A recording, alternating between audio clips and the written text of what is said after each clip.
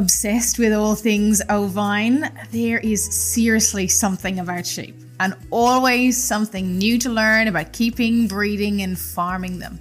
Welcome to the Sheep Show podcast. I'm Jill Noble from Holston Valley Farm and Sheep Stud and your host. The Sheep Show podcast exists to help you, no matter where you are in the world, what sheep you breed, what size your flock is. This podcast will help your sheep knowledge and your shepherding confidence grow.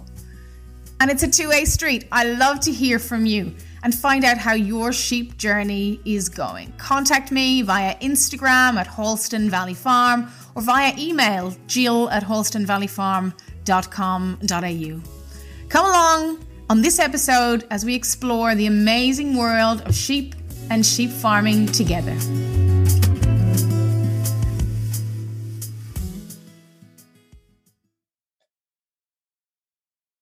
So I want to introduce you to Colin Chapman. Now, Colin's very interesting because he's got this very diverse life. Colin is, on one hand, a professor, an emeritus professor, if you will, with the Faculty of Pharmacy and Pharmaceutical Science at Monash in Melbourne. And not only does Colin do that, but he also, him and his wife, Margaret, also run a sheep stud, a Dorset Downs sheep stud. So they've got this amazing sort of science and sort of medical background and understanding of science, and then the understanding of sheep and agriculture without being a vet. So thank you, Colin. Thanks so much for joining. You're welcome. Thank you, Jill. Nice to see you. Yeah. So in our chat today, we're going to particularly talk about ovine brucellosis, which is a disease that particularly happens in rams, but sheep, because it is ovine. So tell us a little bit more about your stud and what you do and how you and Margaret run that stud, Colin. Well, Jill, what happened many years ago when I was studying pharmacy in Melbourne, I met my future wife, Margaret, also studying pharmacy, and she was a farmer's daughter from Wedderburn in Victoria. Yeah. So once Margaret and I, teamed up, we spent a lot of time at the farm at Wedderburn. And then that farm had a Corriedale stud and a Dorset Downs sheep stud, plus cropping and so on. Mm. And so we spent many weekends up there helping out with the sheep and with the crops and all that sort of thing. Then I had to go into national service. I was in the army in Sydney for about 2 years. Came out and studied veterinary science at the University of Melbourne. And all this time, we tried to help out with the farm where we could. Mm. So when I did veterinary science, of course, having a sheep farm, on hand was really handy because I had a lot of practical experience with the sheep at that time. And when I finally finished veterinary science, one of the first jobs I had to do up at the farm was a neighbour's sheep had brucellosis, had ovine brucellosis, and I had to undergo an eradication program on this neighbouring farm. So early on, I was introduced to ovine brucellosis, and we had accreditation on the farm where my wife's family lives, and nearby there was someone who had ovine brucellosis rather in their sheep. So we had to do an eradication program as much for our biosecurity as for anything else, I think. So anyway, we got rid of the ovine brucellosis off the property, and the rest, as they say, is history. Mm. So, and we've run the farm up there for the last 40 years, so quite a long time now. Yeah. Wow. That's great, Colin. Thank you. Mm. And before you met Margaret, any exposure at all to sheep? No. I spent most of my younger days living in the mid-Pacific. I lived on an island called Nauru, another island called Ocean Island, and both of those islands was where they mined phosphate rock. So my only exposure to farming really was that my father was an engineer on the islands, and we mined phosphate rock for the farmers. Became superphosphate. Yeah. But I had very little farming contact.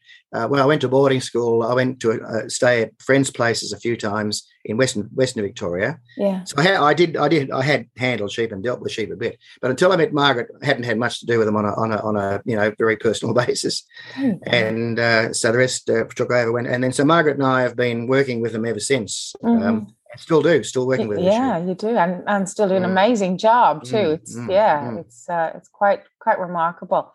So great to know that you know, so early in your career you've actually seen it on property, because so many people talk about it but actually have never seen the impact of ovine brucellosis. So tell us, what exactly is it? What is ovine brucellosis? Okay, ovine brucellosis. So very simply, it's caused by a bacteria. So in the microbial world, there are viruses and bacteria and other things. Ovine brucellosis is caused by a bacteria called Brucella ovis. That's the starting point. This is an organism, bacterial organism, that lives only in sheep. It doesn't live on the ground. It doesn't live in the water. It spends its entire life cycle, in this case, in sheep, and that makes it a disease easy enough to control, because you're not trying to treat the environment as well. You're only treating the sheep. So Brucella ovis is one of several different types of Brucella. There's also one in cattle called Brucella abortus, one in pigs called Brucella suis, another one called Brucella meliotensis.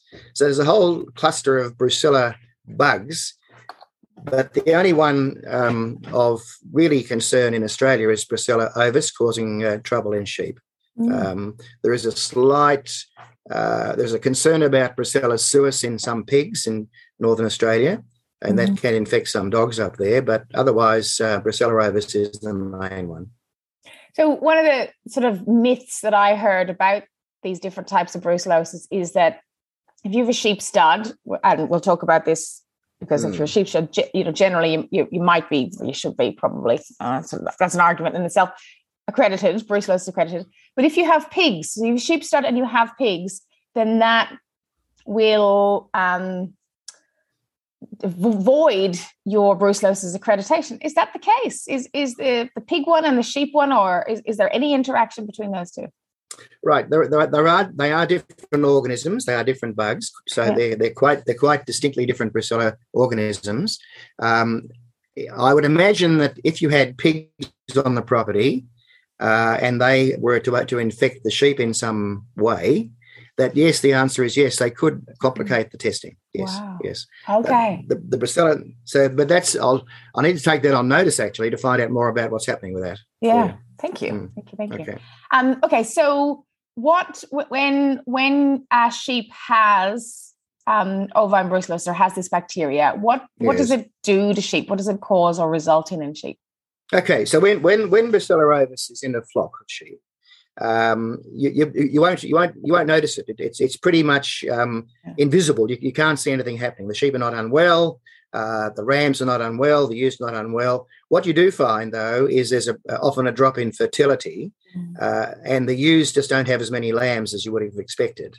So that's a very broad. The broad worry is that there's a lower lambing percentage, and there are a number of possible causes for that. One of which is ovine brucellosis.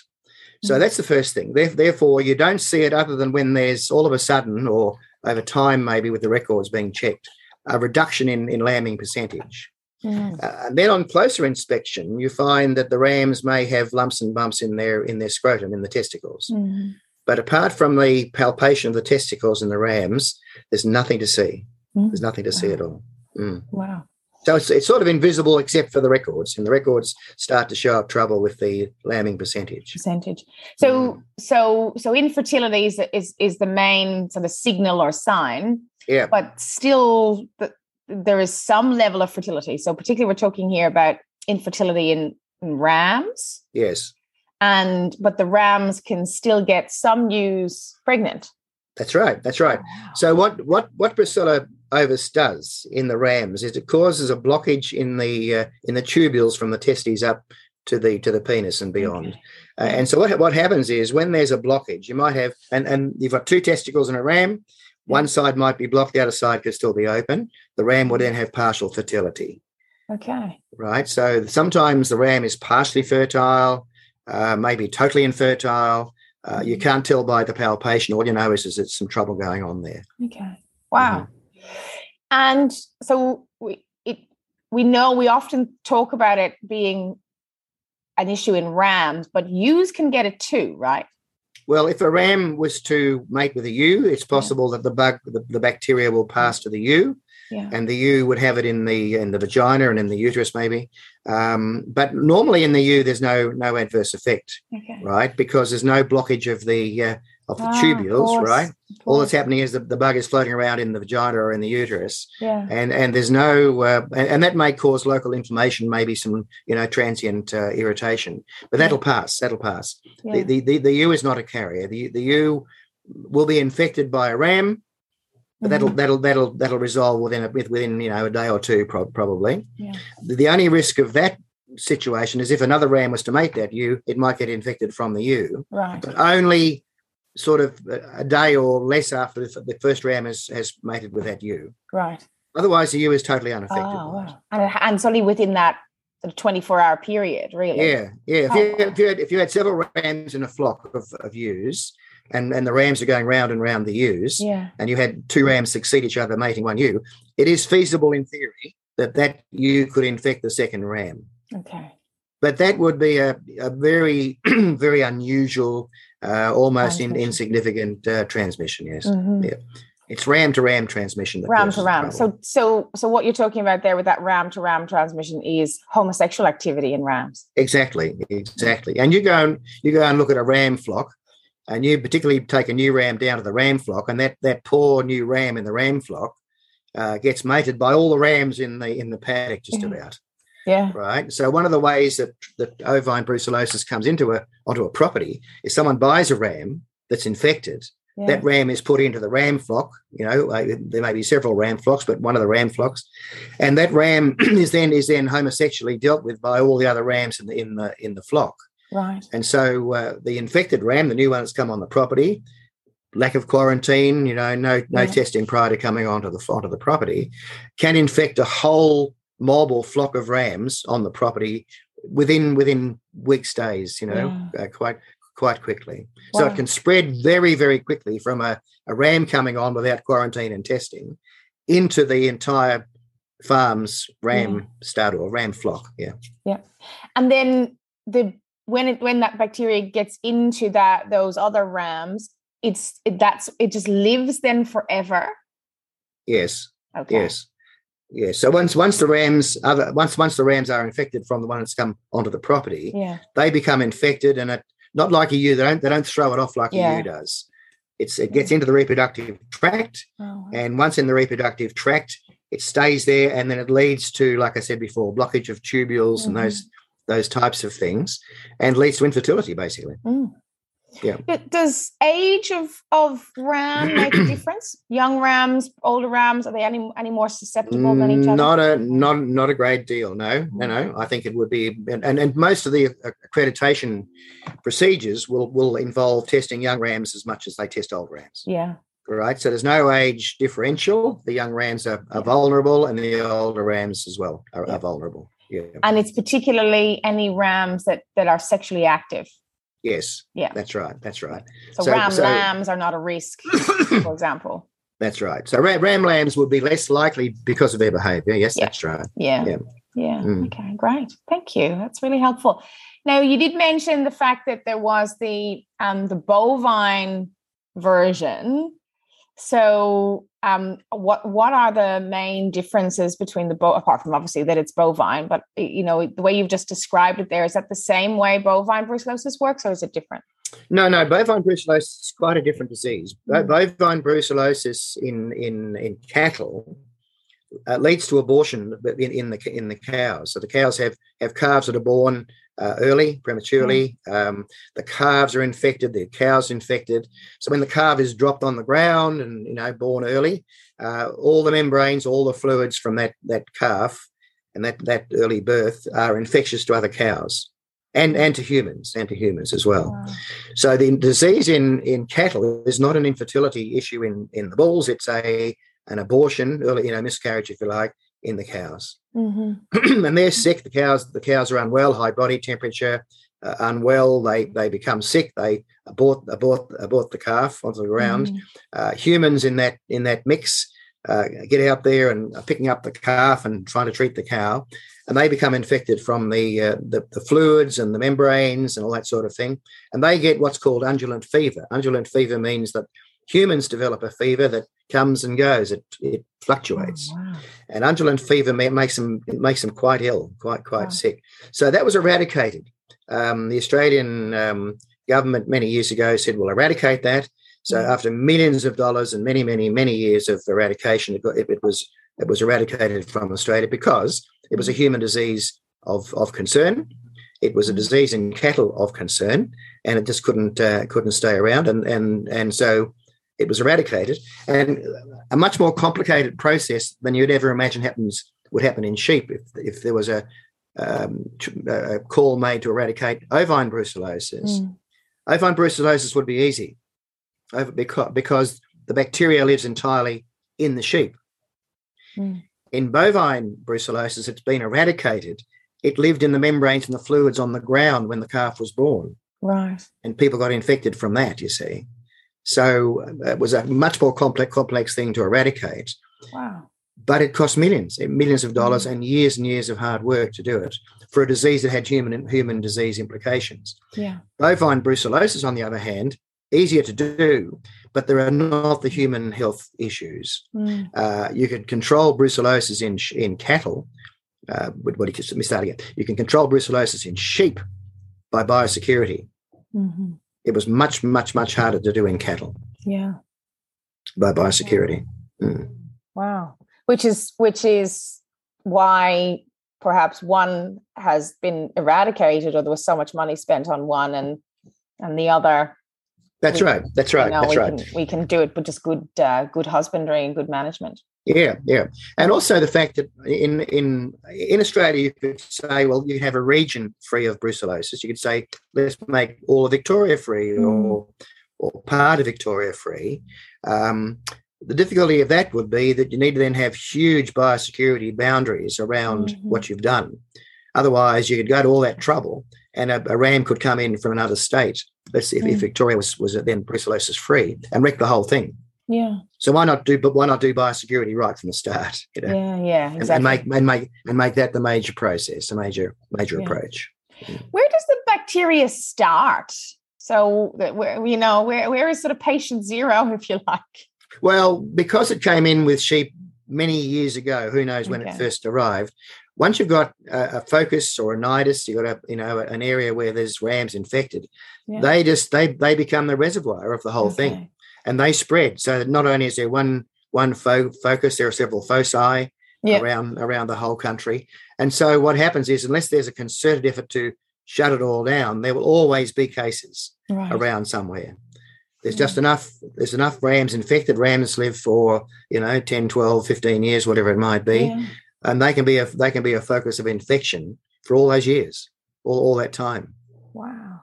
So if in theory, if all ram breeders got all rams brucellosis tested, then all of the carriers would be found, and technically then we wouldn't have this. That's right. But you've got to have, I don't know how many sheep farmers there are, but there are many thousands and thousands of them, and everyone's got to be on the same page at the same time to do it.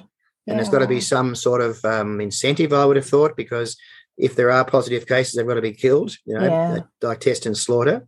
So there are huge financial implications by doing that, because someone might lose their entire ram flock. Yeah. With thousands of dollars, millions of dollars even, in pursuit of an eradication process. Yeah. And without massive compensation, it wouldn't work. Wow. And if that was to happen, your ewes would be okay, though, would they? The ewes all through this very brief carriers of the infection, and if you just follow decent biosecurity and so forth, the ewes aren't an issue. No. Right, okay. So they're effectively out of the equation. Eradication can be done without the ewes being touched. Yeah, okay. Pretty much. Yeah. Gee, what about things like live exports? If you are, I know importing is a bit of an issue right now, but if you were to export sheep, is this something that other countries are worried about as well? Well, they would want depend on the country, on the country and what the animals are being used for. Okay. If you export rams to Argentina, for example, then I would imagine the Argentinian authorities would say we must have an accredited free ram or rams sent from Australia. Yes. I mean, it would be a basic common sense thing to do. Any country importing rams would say no ovine brucellosis, thank you. Yeah, of course. And in any event, if you export rams with brucellosis, infertility is an issue. So it's in the interest of the seller to make very sure that they don't send trouble across in the form of infertility. Yeah. Let alone infection of other rams. Yeah. Yeah. Great stuff. And in a lot of people, you're talking there about, regions in areas like, say, Victoria being brucellosis free, but it only takes one ram. Yeah. Yep. one mistake, one misstep. Yeah. The eradication I had to undertake for a neighbouring farm at Wedderburn all those years ago was one ram came onto the property. And that was very simple. What happened there was the wife of the farmer wanted to spin some black wool, would like some black wool to spin for her own hobby. So she went and purchased a black wool ram, and brought it on. They didn't follow the biosecurity quarantine things. And this is before biosecurity was, was the thing to do, and made a mistake and infected the entire ram flock on that property. Oh. And just one mistake like that, and all those rams on that property had to be tested and many, many slaughtered to eradicate the disease. Jeez. Jeez. Wethers don't carry it, right? So because it's blocking the tubes. It's in the scrotum. It's in the testes. So the wether's lost his testes, and he's not an issue. Teasers might be a different story. Teasers, when you leave the testes intact and purely do a vasectomy or something along those lines, no, teasers can be infectious. Can be infectious, except for the fact that they've diverted they've closed off all the tubes by vasectomy. Yeah. Right. So the teasers are theoretically an infectious source, but because their sperm tract has been cut off, the source of the infection has been blocked by the vasectomy. Right. Yeah. Some rams that are teasers are not made teasers by vasectomy; they're made teasers by other means. Yes, and they are a source of infection. Yes. Yeah. So teasers can be a source as much as rams are. Yes. And what about wethers that have been, I suppose, poorly weathered? So they're either sort of stags or cryptorchids, and maybe there's one testy still left up by mistake. Could that? Look, I believe so, but I don't unless they're in the ram mob, unless they're in the ram flock. They're normally in a different mob. Yeah. Right. The wethers and the sheep for either wool production or for meat production are usually dealt with separately. They're in a different paddock, different management. But they wouldn't have a ram normally in that mob. Yeah. I would say. Yeah. And also being cryptorchid, I'm not sure whether that would house the infection. It probably would, so they are in theory a source of infection. But I think because of different husbandry techniques, the wethers would probably be an unlikely source of trouble. Yeah. Maybe because the testes are so far up, sometimes that changes the temperature. I don't know, Jill. I don't know. I mean, the number of cryptorchids, number of poor castrations that are done are probably on a very low number. Yeah. So I wouldn't rate that as a big issue. But if you're then on a property and you're trying to eradicate the whole thing off a property, what I would do is go and just check how many wethers are on the property. And just see if any of them are rammy in their behaviour and things like that, just in case. But it would be a very small proportion of an involvement in trying to eradicate it or control it. Yeah. I've had, I'm sure maybe you haven't had, but I've had like an intersex lamb. Yeah, so born with two genitalia. I guess if that, I mean, I don't know. I just euthanized it, but I don't know. I guess if it's got testes, actually, this one didn't have testes because then but everything else was very rammy. Well, I know when we have intersex animals, we get them off the property pretty quick because they've got a horrible smell to them and they're hard to handle. So most farmers wouldn't keep them. They wouldn't be around. They'd be knocked on the head or they'd be sent to market. Yeah. not even go to market. You've got to find some way of disposing of them, pretty much. Yes. Yeah. Yes. Yeah. That smell is quite interesting, isn't it? That, and some people say that we didn't eat ours, but it goes through to the meat too, so it's obviously not a good idea. No. Yeah. Now, when you see them, you think, oh, poor little animal, and you can't do much with it. You really have to, in my view, euthanize them pretty much on the spot. Yeah. So, how then so you mentioned that you can't really tell by looking at the animal. There's no signs, no signals, there's no ill thrift, nothing like that, no symptoms. So how can you test to see if your rams in this particular case have it, carry ovine brucellosis? So what's done? So what triggers investigation would be a low lambing percentage, usually, right?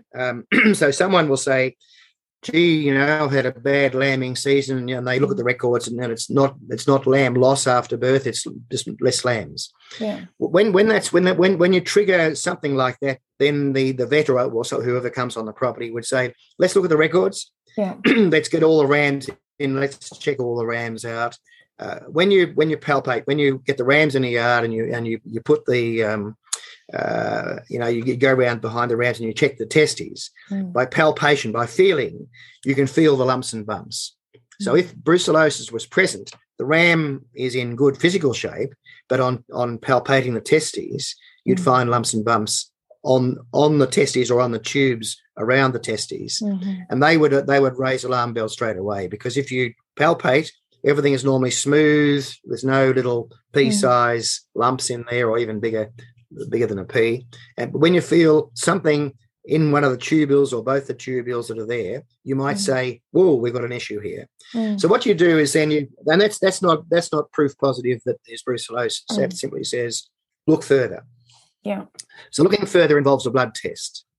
So you take a blood test, usually from the jugular vein, and that test is sent down to a lab, and that gives you a readout as to whether the animal's ever had exposure to Brucella ovis, right? And what that means is this: that if the ram had ever been infected with Brucella ovis, the ram's immune system reacts to it.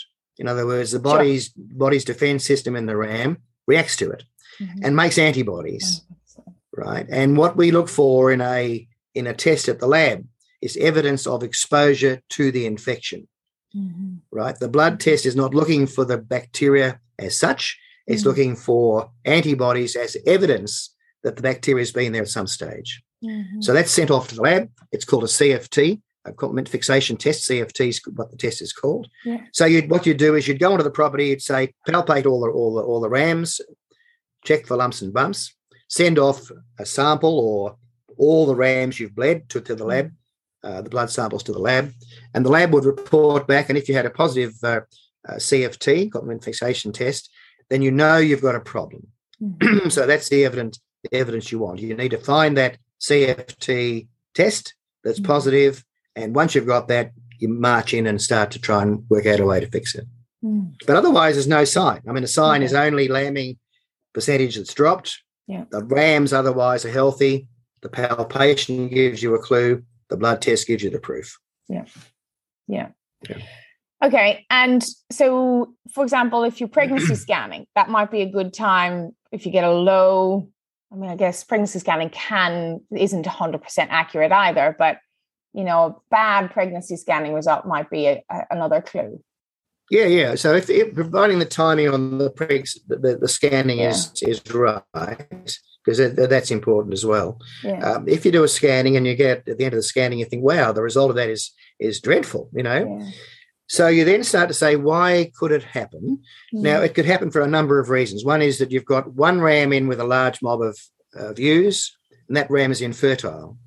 That ram could be infertile because it was unwell. That ram could be infertile because it's had trauma to the testes. That ram could be infertile because of something that's happened in the ram's life. You don't know that. The ram may have been lame when it was in with the ewes and didn't mate them properly, or when they're lame, he was feeling sick. That can lead to low sperm numbers. Yeah. Anyway, so then you say, well, at least there's a bit of a clue there's something going on here that needs investigation. And that's when I do a blood test, do a palpation check and do a blood test just to rule in or rule out ovine brucellosis. because it's one cause of infertility. It's not the only cause. Yeah. Right. So I'd go in and say, let's look at the records. Let's do palpation of rams. Some or all of the rams, and then let's do a blood test if there's indication that there are lumps and bumps, and then you rule in or rule out ovine brucellosis. Mm-hmm. Yeah. Yeah. Great. Yeah. Lovely. And all the rams on your property need to be actually we'll talk about that in a minute. I'm getting off track. So I'm just thinking ahead in my own head. Okay, so if we get a positive result that the bacteria is present, then what would the advice be then for that farm?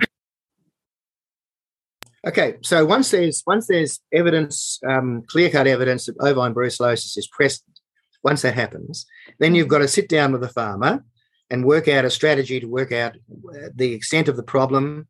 I mean, for example, if the farmer has several ram flocks or several ram mobs, you might say, well, this is found in one ram mob, but because they keep the other ram mob on a separate property, separate part of the farm, wherever it might be that the problem's limited to one mob, but not the other one. So you go and look at the whole layout of the whole farm and the whole farming enterprise to work out your next step. And the next step would be along the lines of working then how to eradicate from the ram flock, whether it's one or several of them, and you then work out is it going to be a test and slaughter program, or do we just go and say get rid of all the rams off the property in one hit? The way it usually happens is you go and test all of so this is leading to accreditation, the way if you like. But what you do is you test all the rams, because no ram at the first instance. No ram is considered to be free of it. All rams are potentially infected. Yeah. So you can't leave rams off the property. So you need to have good ID, good ear tagging, good ways of identifying each individual animal. You then bleed the animal for the CFT, the test, and then once you've done all of that, you go and test all the rams, get all the tests back, look at the extent of the problem. Now, then comes an obvious question. Can't we treat the rams? Why not give them all a dose of antibiotic?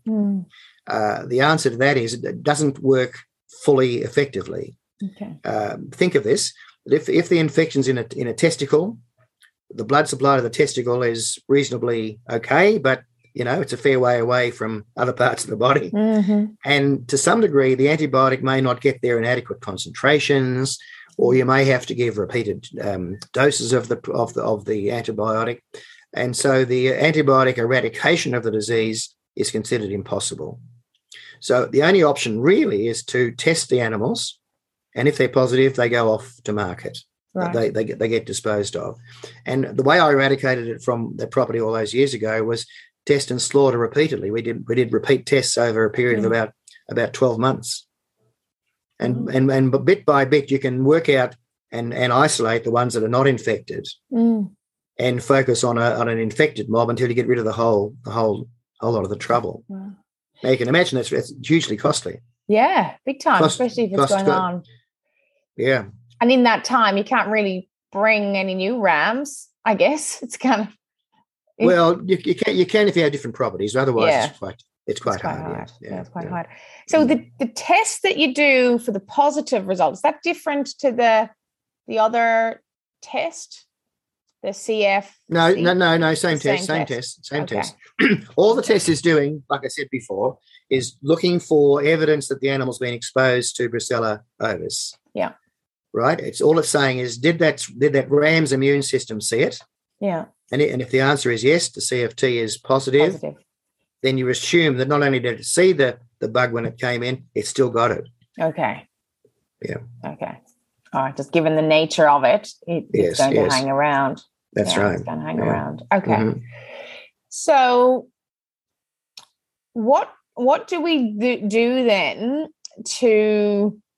from a biosecurity point of view, to manage this or reduce it ever coming onto your property? So the best way in the modern era is biosecurity. Mm-hmm. If you've got a secure farm with good fences and a good policy, Yeah. You know what? You don't want ovine on the property. You don't want lice on the property. You don't want foot rot on the property, and you don't want ovine brucellosis on the property.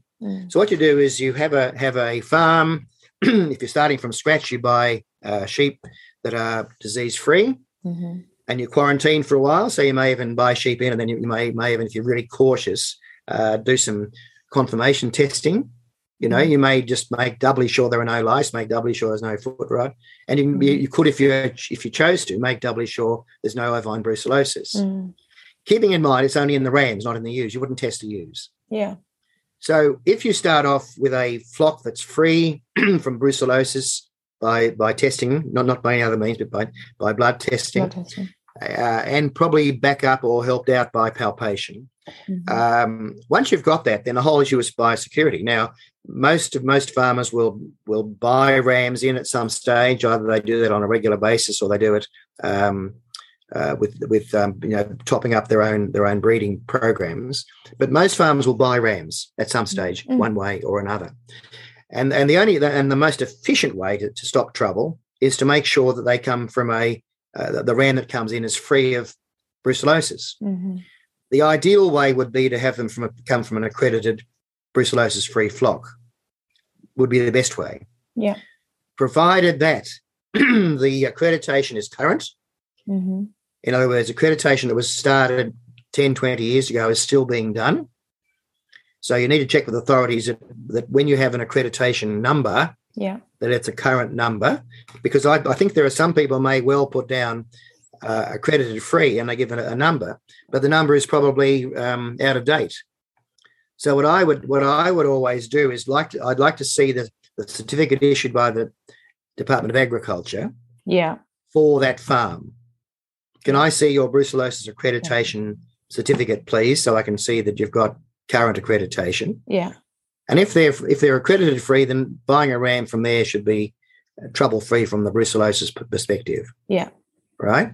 If you're buying from a farm that is not accredited free of brucellosis, then there has to be some testing done of that ram.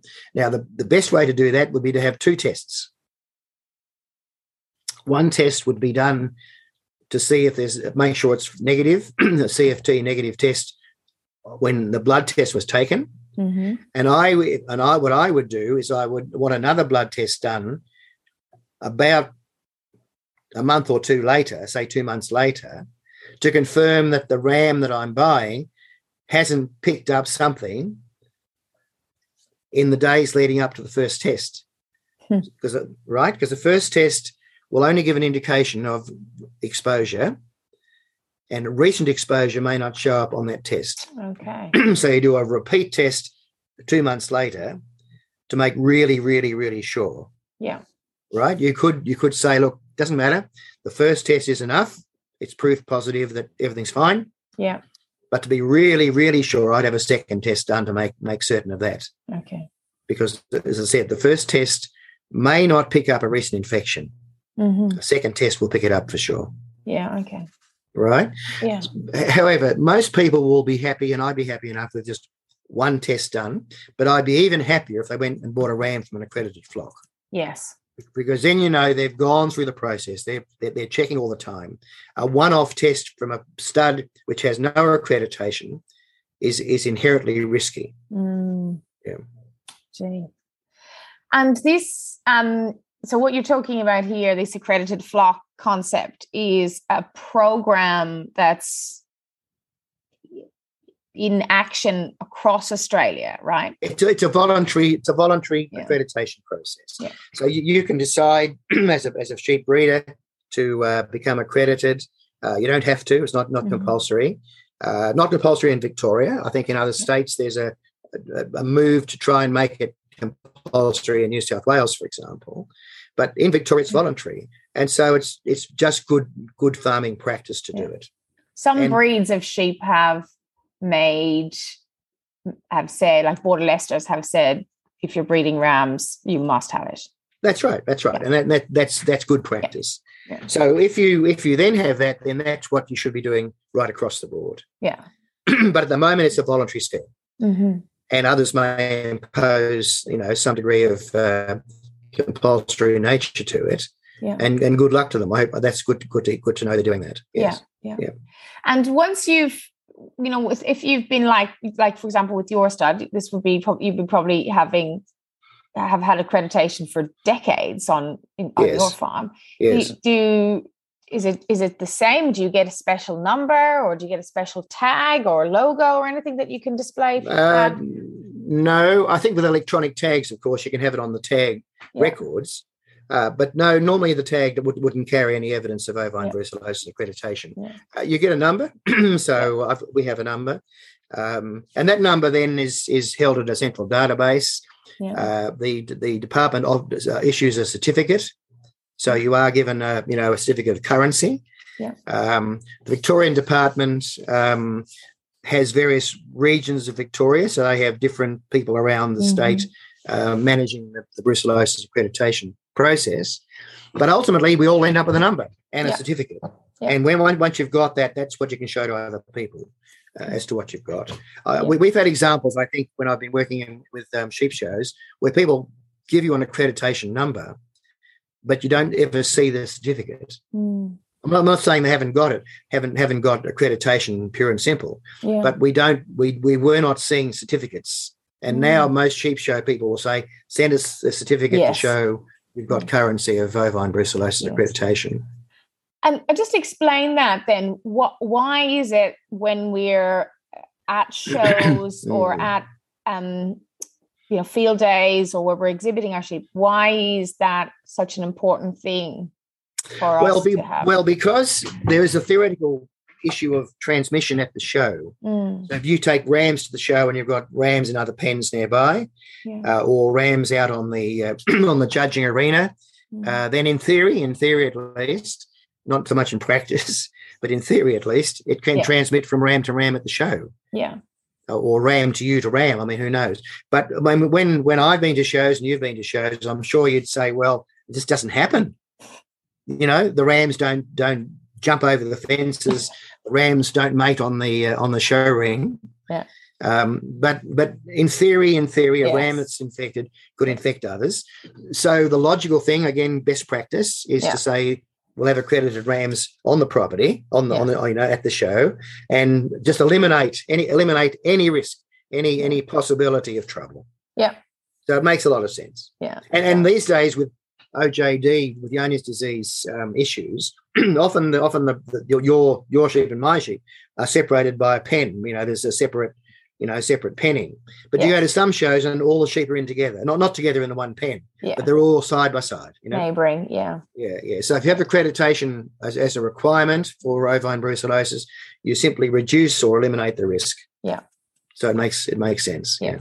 But either way, the only way that it would actually spread at a show would be through that through homosexuality. That's right. Yeah, the only way it's possible. It wouldn't pass. If I was handling your sheep, and then I went to someone else's sheep and moved off, I wouldn't transmit ovine brucellosis that way. No.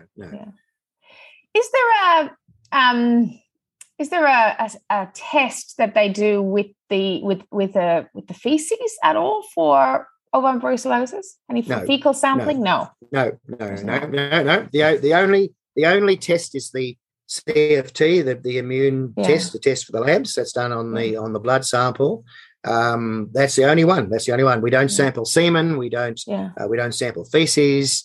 There might be palpation. If you go, I remember at the Melbourne show some years ago, when they did the testing, they went around and they did a scrotal test on the sheep. That was as much to test on size and firmness as it was for brucellosis.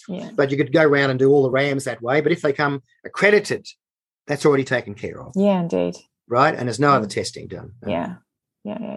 But some other, is it Johne's that does the fecal sampling? Yeah. So Johne's is a much harder thing to control. Johne's is a much more insidious thing in some ways. Johne's, the bacteria of Johne's lives on the ground in swamps. Johne's can pass from sheep to sheep through the environment, through the paddock, through the paddocks, through yards, place. Even it shows on the on the straw in the pens. and the way you test for Yonis is by records, of course. Mm-hmm. It's by sheep losing condition when they're a bit older. Yeah. It's by post-mortem or abattoir checking. It's by blood sampling to some degree. It's by fecal testing where you take a number of samples. You put all the samples in one bottle, send it off to the lab, and it grows the bug. Yeah. It grows the Yonis bacterium at the lab. It takes weeks to do it, but what it's doing is showing that something grew from the droppings, from the pellets. Yes, and therefore they were infected. Therefore, the animal's infected. And if you do the fecal one, you sample maybe 100 sheep or more than that, and you pool the samples together. You're not looking for one animal; you're looking for evidence in the flock or in the mob of Yonis by checking the fecal sample en masse, a bulk sample in one hit to see what grows. Okay. A different story altogether. Yes, indeed. Yeah, absolutely. Yeah, absolutely. Yeah, and it's generally older sheep that would show the signs of it. They lose weight. Well, because what the Yonis bacterium does is it gets into the cells of the intestines, and the animal can't absorb the food properly. Like Crohn's disease. Very much like Crohn's. Yeah. Very much like Crohn's. Yeah. It's so similar to Crohn's that some people thought at one stage that maybe the Ovine Yonis bacterium caused Crohn's disease. Oh, wow. But that's not the case. No. That's not the case. But the same pathology, if you like. Yeah. And that's what made people say, wow, the same pathology in sheep and Crohn's disease in humans, must be some link. But when they went searching for that, they couldn't find the links at all. So, so back to Yonis. Yeah. Causes malabsorption. Yeah. Food doesn't get absorbed into the body properly. The animal loses weight. Much more evident in older animals where this has been going on and on and on for a while. And, so if you have Yonis on the property, it's the older sheep that are affected, not the youngsters. Yeah. Yeah. Right. So just going back to the blood test then, you mentioned that the blood is taken out of the jugular vein. So is that, like I know, for example, with other blood testing, that genetic testing, you can just nick the ear and a tiny little, you can do it yourself.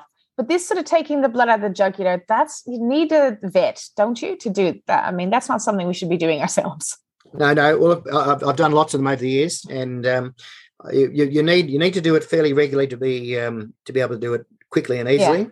Yeah. Nothing more frustrating than taking hours to get blood samples.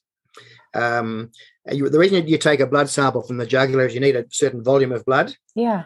The CFT test that I've mentioned before to you requires enough blood, not a drop.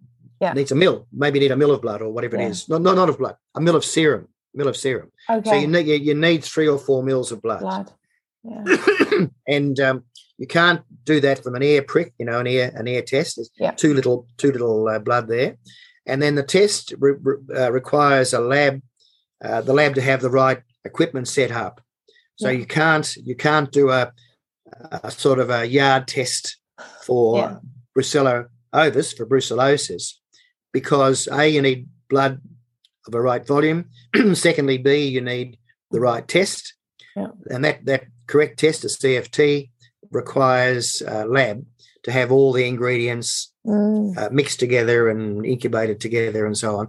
That doesn't lend itself to a test in the yards. Mm-hmm. Unfortunately, I suppose if there was an absolute ripping need to have a test in the yards, one could be developed, but there hasn't been the pressure, hasn't been the requirement for that test to be modified and made quicker, because a blood sample to the lab provides a very efficient way of doing it at the moment. Yeah.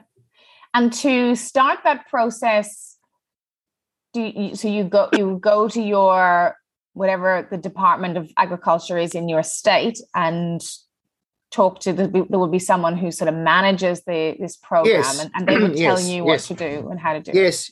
Yeah. So what you would do, you get onto the department. You get on the one at Bendigo or in Gippsland or in northeastern Victoria or wherever it is, and there'll be someone there on the staff who will say, righto, this is what you do. Here's the approach. Yeah.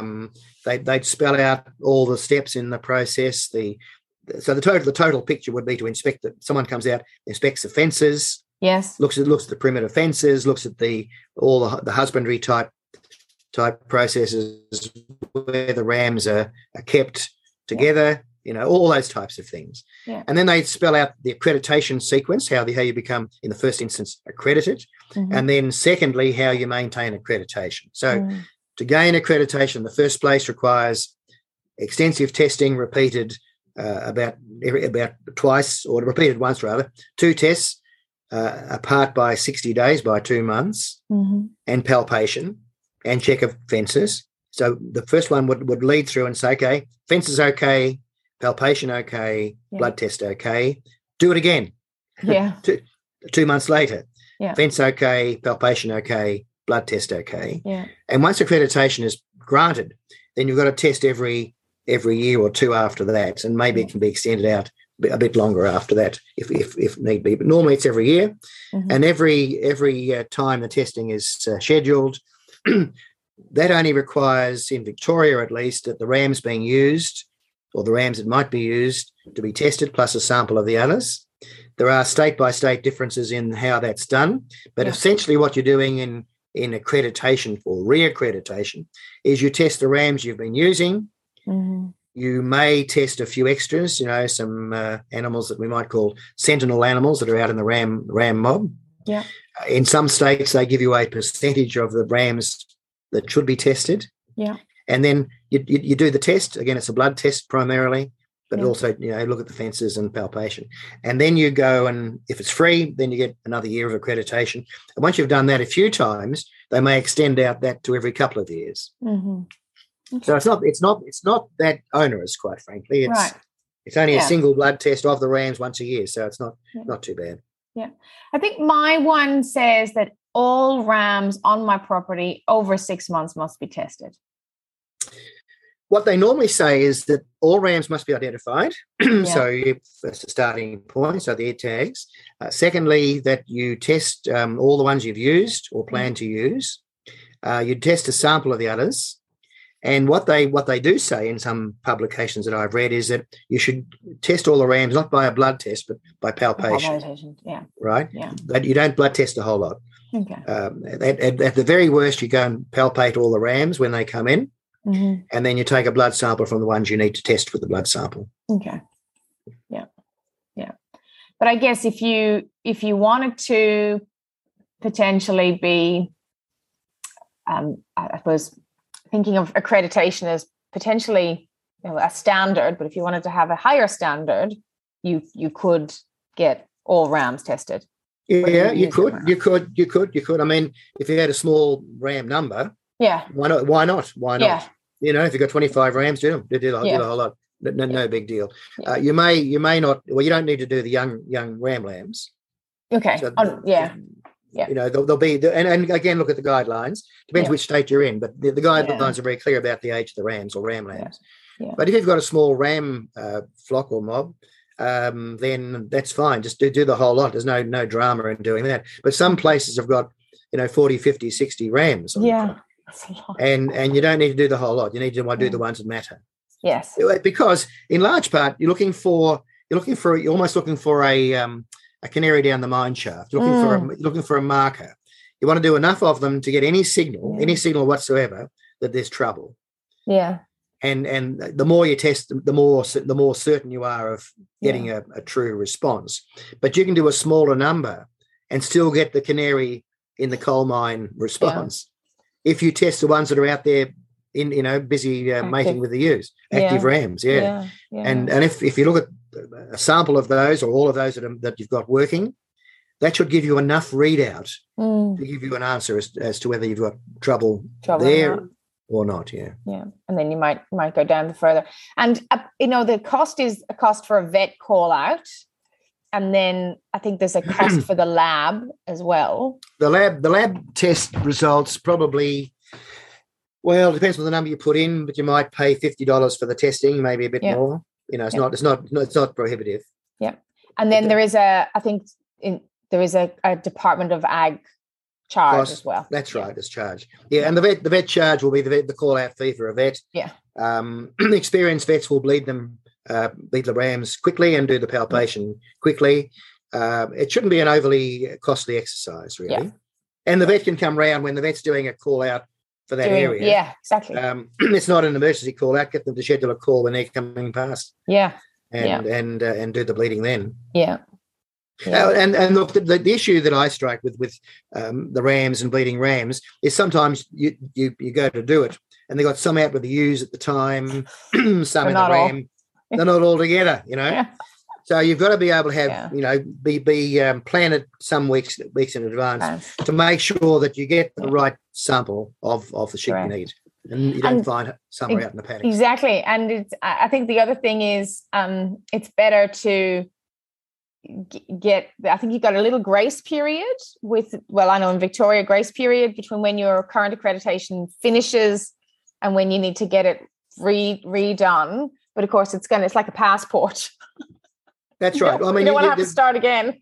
No, there is leeway. There is leeway. I mean, they give you a bit of a time, a time period to get your act together. Largely because a lot of us have a program that may not fit easily into a vet's timetable. Yeah.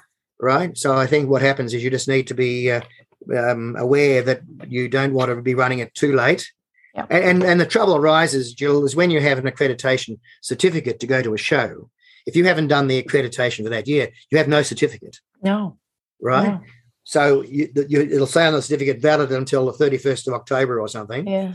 And if you have that and the show's in November or December and you haven't brought it up to date, you can't go to the show. And you can't sell the sheep. A lot of places won't let you sell the sheep. Yeah. So it's not as though it's trouble-free. If you don't do it on time, you cannot do shows. You cannot sell rams. Yeah. Because you haven't got a valid certificate. And that's what I said before right at the start, that whenever you're buying rams, it's important to see a valid certificate. Yeah. Because that's the only evidence you've got that this program for these sheep is up to date. Yeah. And it might be 2 years out of date. It might be 5 years out of date. Yeah. So make sure that if you're buying rams, you see a valid current certificate. Yeah. Yes. Yeah.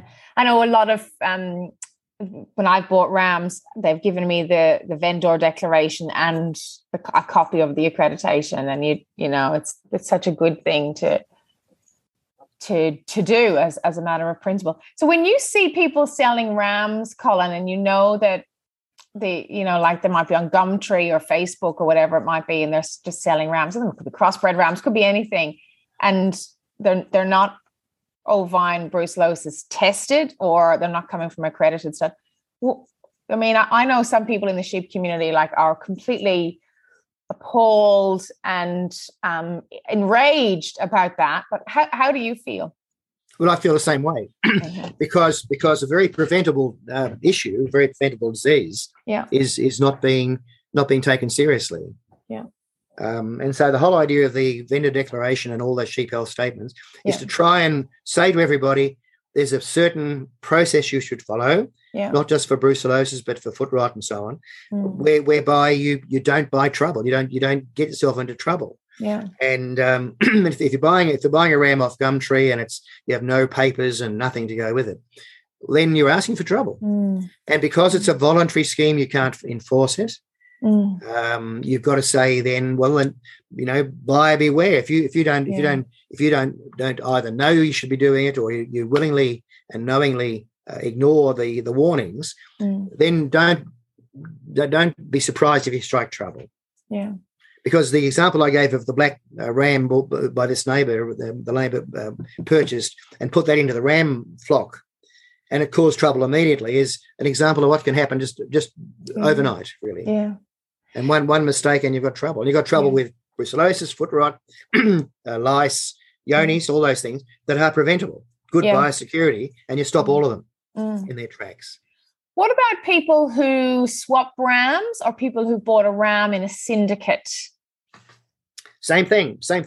If you've had a ram on your property, so you bought a ram and the ram's on your property for a while and someone else takes the ram later on, you've got to be sure that the biosecurity of each point of location for that ram is really top notch.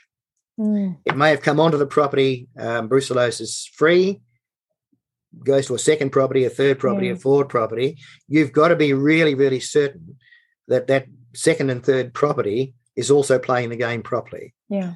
Right. So there's crucial biosecurity. There would be, I mean, if it was me, I would say before it came onto my property, I want a brucellosis test done. A vet could go out and take a single sample, send it off to the lab, come back with a result within a couple of weeks, at the latest. 3 or 4 days, you get the response back. When you do that, you can be happy as the next recipient of the RAM that has been tested onto your property. Yeah. Otherwise, you get onto your property, what you should do ideally is quarantine it, have a blood sample taken, get the clearance, and then turn it out. Yeah. Because you're dependent so much on the successive farmers all doing the job perfectly, not making mistakes, not having random rams coming onto the property. Because at some stage, the ram you've bought as part of the syndicate could well be put in with a ram mob for some week or 2 or 3 or 4 when they're finished with the ewes, or when they're between mobs or something like that. So got to be careful, really, really careful. Yeah. It's all about biosecurity. Yeah. Wow.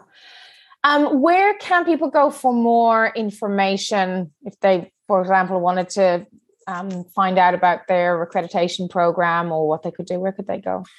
I think that, on the websites, if you go to the Victorian Department of Ag, or its other name, but the Ag Department's Ovine Brucellosis, just put in Ovine Brucellosis Victoria, and there's a brief, not a very expansive summary, but there's a brief overview of what brucellosis is. But it would give someone contact details, and if you speak to one of the regions of Victoria, they can give you the total story.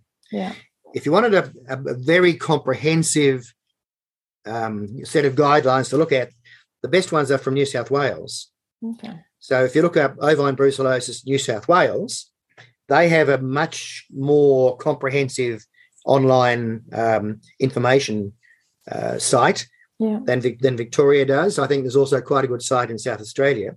But if you look at the one from New South Wales, it has a number of guidelines and frequently asked questions and things like that. And much of what they say is valid in Victoria as it is in New South Wales. In other words, the same information is provided. The only difference is there are some slight differences in the testing program about age of rams, and they give proportion of rams to be tested if you're doing a whole mob of rams. So some differences state by state, but broadly speaking, it's the same approach right across. And New South Wales has by far and away the best example. And they even cover the issue of, what if you've got an entirely female flock of sheep on your property, right? All you have are ewes, no rams on the property at all.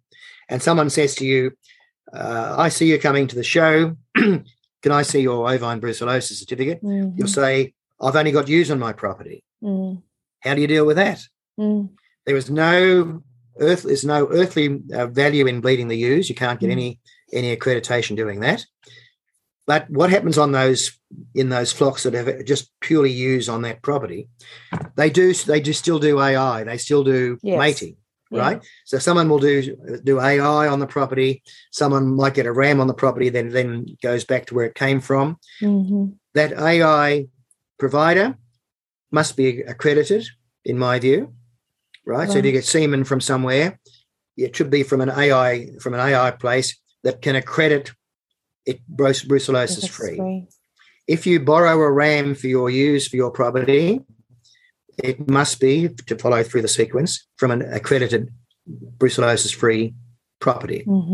Because then you can say, as a breeder of these ewes with no rams, that when the ram does visit, he's been accredited before he came. Yes. Or the AI was with accredited semen. Yeah. So that's also dealt with in the New South Wales guidelines quite nicely. Great. So they give the most comprehensive, readable amount of information that I've seen around Australia. Because there's all these little anomalies, isn't it, when you start to sort of unpack it. And things that but if people ring up the district vet or the regional veterinary officer in Victoria, in Gippsland and Benalla and Bendigo and Hamilton and so on. If you ring up and talk to those people, they can explain it completely and give further information in the form of handouts or guidelines, and answer those specific questions, because there are, like I said, anomalies or unusual circumstances, and there are people out there who can answer the questions quite easily. Yeah, that's great. That's great. And if anyone did want to ask you any questions, Colin, well, I've got an email address. So just an email address, and people can email me, and I can answer as best I can, or refer them on to somebody else if required. Yeah, great stuff. All right, well, I'll pop that in the show notes of the podcast and also in the article as well. Thank you so much, Colin. Really appreciate it. You're most welcome. Thanks. I really enjoyed the chat. Thank you. Show podcast. Don't forget to check out the show notes for this episode and sign up at www.holstonvalleyfarm.com to receive regular lamb recipes and other sheep snippets via email. And let me know how your sheep journey is going. Contact me via Instagram at Holston Valley Farm or via email jill@holstonvalleyfarm.com.au. And until next time, sheep well.